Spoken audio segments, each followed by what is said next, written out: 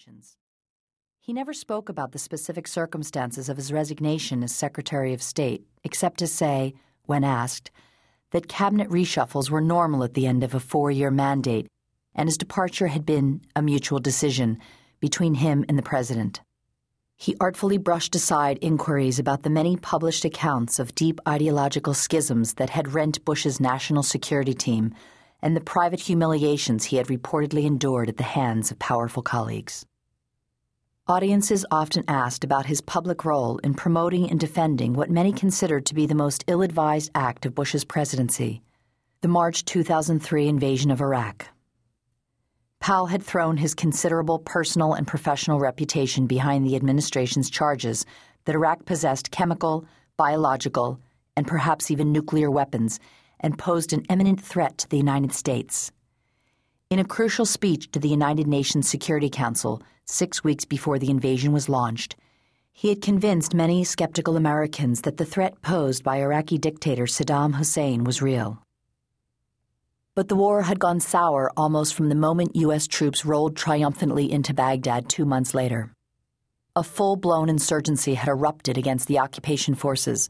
Iraq had become a killing field for American soldiers, and after 2.5 years there was still no end in sight. Powell's credibility had been seriously undermined when the threatening weapons he cited as the main justification for invasion turned out not to exist. No one in his legions of admirers wanted to believe that Powell had been duped by the White House, or worse yet, that he had knowingly betrayed the nation's trust. Many assumed that he had privately argued against such a clearly misguided adventure and been overruled. But if that was the case, why had such a proud and accomplished man continued to lend the administration his wisdom and expertise, not to mention his credibility? In fact, Powell had never advised against the Iraq invasion, although he had warned Bush of the difficulties and counseled patience. But the larger mystery of his tenure as Secretary of State remained. For 4 years, over Iraq and a host of other foreign policy issues, he had found himself entrenched in regular combat with conservative ideologues, including the Vice President and the Secretary of Defense. Though he had scored some victories, the rumored humiliations had been real. He had been purposely cut out of major foreign policy decisions more than once, and his advice had often gone unheeded, or been only grudgingly accepted by the president. Why hadn't he resigned? The easy answer had the virtue of truth. Soldiers didn't quit when they disagreed with the decisions of their commanders. The fact that he had been out of uniform since 1993 was irrelevant to Powell. He would be a soldier until he drew his last breath. But there were other, less easily explained reasons, tangled up in the complicated human core where a man's deepest beliefs about himself and the world around him reside. After 4 long years, Powell had anticipated the end of his service and sometimes even longed for it. He had never directly told the president, but thought he had made clear to him during the summer of 2004 that he did not intend to stay beyond the next presidential inauguration on January 20th, 2005. But when the end of his tenure came, and because of the way it came, his satisfaction at having done his duty was tinged with anger and disappointment. As the November 2nd election approached, gossip and media speculation about a potential second Bush term centered on the likelihood of cabinet changes. With Iraq in chaos, some thought that Defense Secretary Donald Rumsfeld was a leading candidate for departure. Others were doubtful. Getting rid of Rumsfeld meant acknowledging that mistakes had been made. Many thought the president might ask the Secretary of State to re-enlist, at least temporarily. Powell was still the most popular member of his team, far more popular than the president himself. Moreover, a number of foreign policy balls were in the air.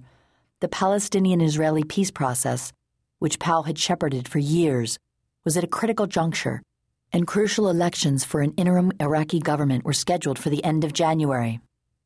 Senior Powell aides, long aware of his determination to leave, had recently become convinced that the secretary anticipated an invitation to stay. They were equally certain that he intended to accept, especially if Rumsfeld would be gone. On Thursday, November 4th, 2 days after winning 51% of the vote against Democratic challenger Senator John F. Kerry. Bush told reporters at a White House news conference that he was heading to Camp David, the presidential retreat in the hills of western Maryland. Over a 3-day weekend with National Security Advisor Condoleezza Rice and White House Chief of Staff Andrew Card Jr., he said he intended to begin the process of thinking about the cabinet and the White House staff.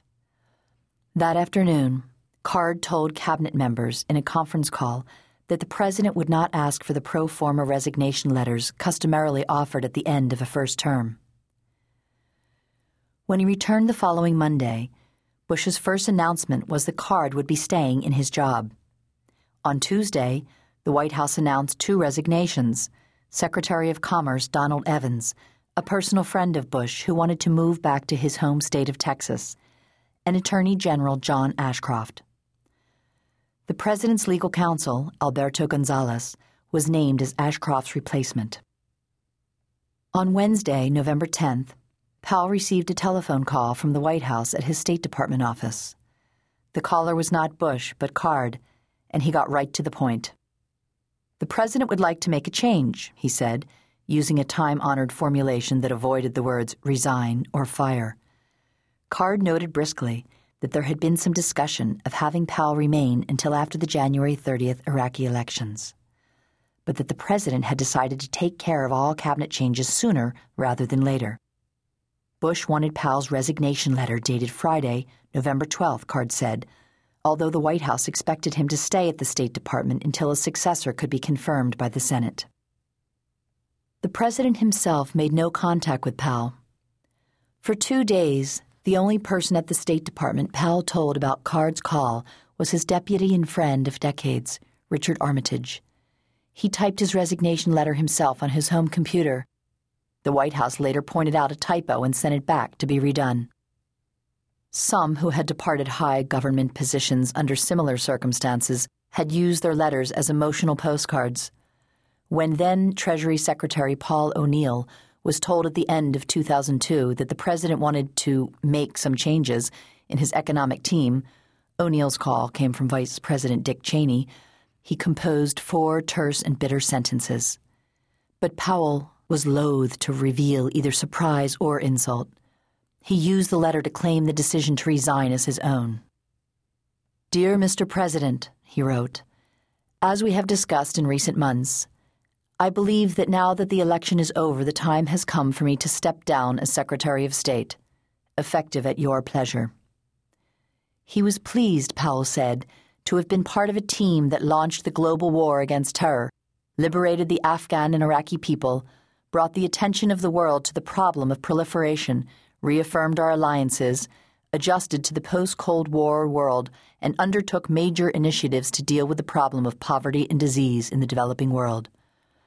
In these and in so many other areas, your leadership was the driving force of our success. Powell signed the letter, very respectfully, the phrase used by every Army recruit and officer when writing formally to a superior. As instructed, he handed it to Card at the White House on Friday. That evening, he informed Grant Green and Mark Grossman, his undersecretaries of Management and Policy, and his own Chief of Staff, Lawrence Wilkerson, although he kept from them the details of Card's call. Form and style, in Powell's view, were almost as important as substance. Presentation could make or break any initiative. After his inelegant dismissal as Secretary of State, typical of the peremptory manner in which the Bush White House did business, he wanted at least to control the way his departure was announced. Over the weekend, he put together a plan. He would inform his inner office staff at exactly 8:20 a.m. on Monday, November 15th. He would tell his other senior aides at their regular 8:30 staff meeting. At 10:15, he would send an email to his friends and extended family. He called Card and told him he expected the White House would then publicly announce his resignation. At mid-morning Monday, the White House released 5 separate statements under Bush's name, reporting the resignations of the Secretaries of Agriculture, Energy, Education, and State, and the head of the Republican National Committee. Each statement was 3 paragraphs long and titled, "President Thanks," official's name, When White House spokesman Scott McClellan briefed the media shortly after